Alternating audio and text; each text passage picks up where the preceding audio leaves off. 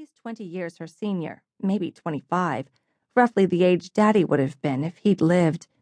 His round face was graced with a deeply clefted chin, and silver-streaked dark hair swooped away from a part on the side of his head. He wore a blindingly white scarf, twisted with an elegant flare at his throat. His hands, she always noticed hands, were slender and long-fingered, covered with soft, fawn-colored leather. The roar of an approaching train echoed up the stairwell. "You are catching the W line?" he asked. "Yes, that's right." "As am I." He quickened his pace. "I believe our train is arriving." Jill glanced at the sign above her head and verified that the train was the one that would take her to Carnegie Hall's Weill Music Institute. She hurried to catch up and arrived at the man's side as the train pulled to a stop. The compartment was nearly full of commuters. The door opened, and only a few people exited. The rest compressed themselves to make room for those entering. Every seat was taken, so Jill filed as far inside as space allowed and grasped the overhead bar to brace for the forward motion, facing the stranger. The doors closed, and they began to move. "I'm so glad we didn't miss this train. I don't want to be late today." She snapped her mouth shut. What was the matter with her, babbling like an idiot? She must be more nervous than she realized.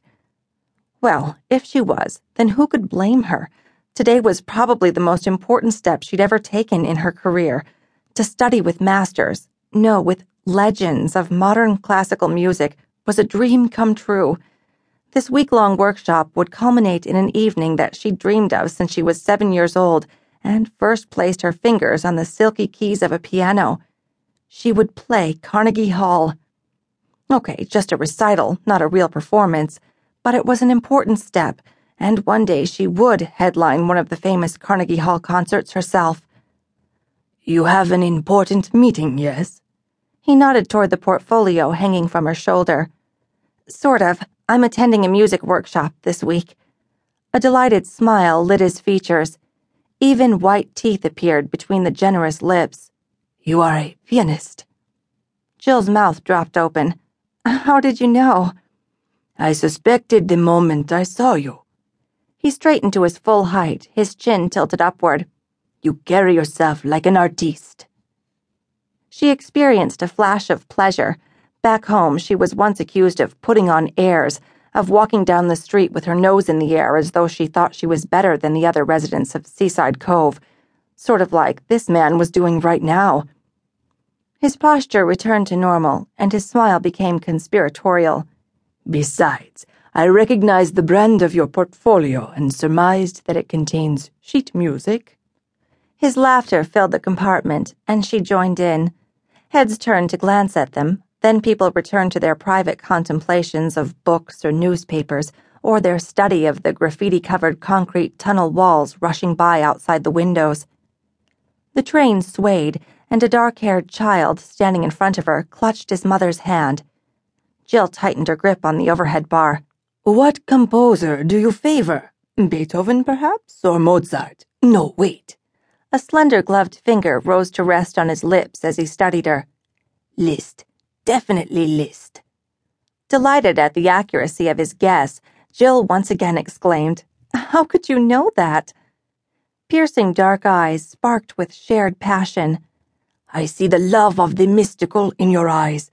Liszt's spiritual nature, his ever-searching musicality, would appeal to someone like you." Jill's smile warmed with a sudden kinship. He was a musician, too. Of course he was. "My name's Jill." She released the bar to extend her hand. He captured her fingers, pressed them with his. "Robert." The screech of steel reached her ears in the split second before she pitched forward. Something hit her hard from behind. She crashed into Robert, who tumbled backward.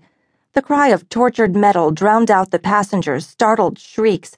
Glass shattered, bodies sprawled. The dark-haired boy bounced off of the ceiling, his arms and legs flailing. But the ceiling was where the wall should be. Then, with a terrific crash, it wasn't there at all. Screams, pain, darkness. Jill woke minutes or hours later, she didn't know which.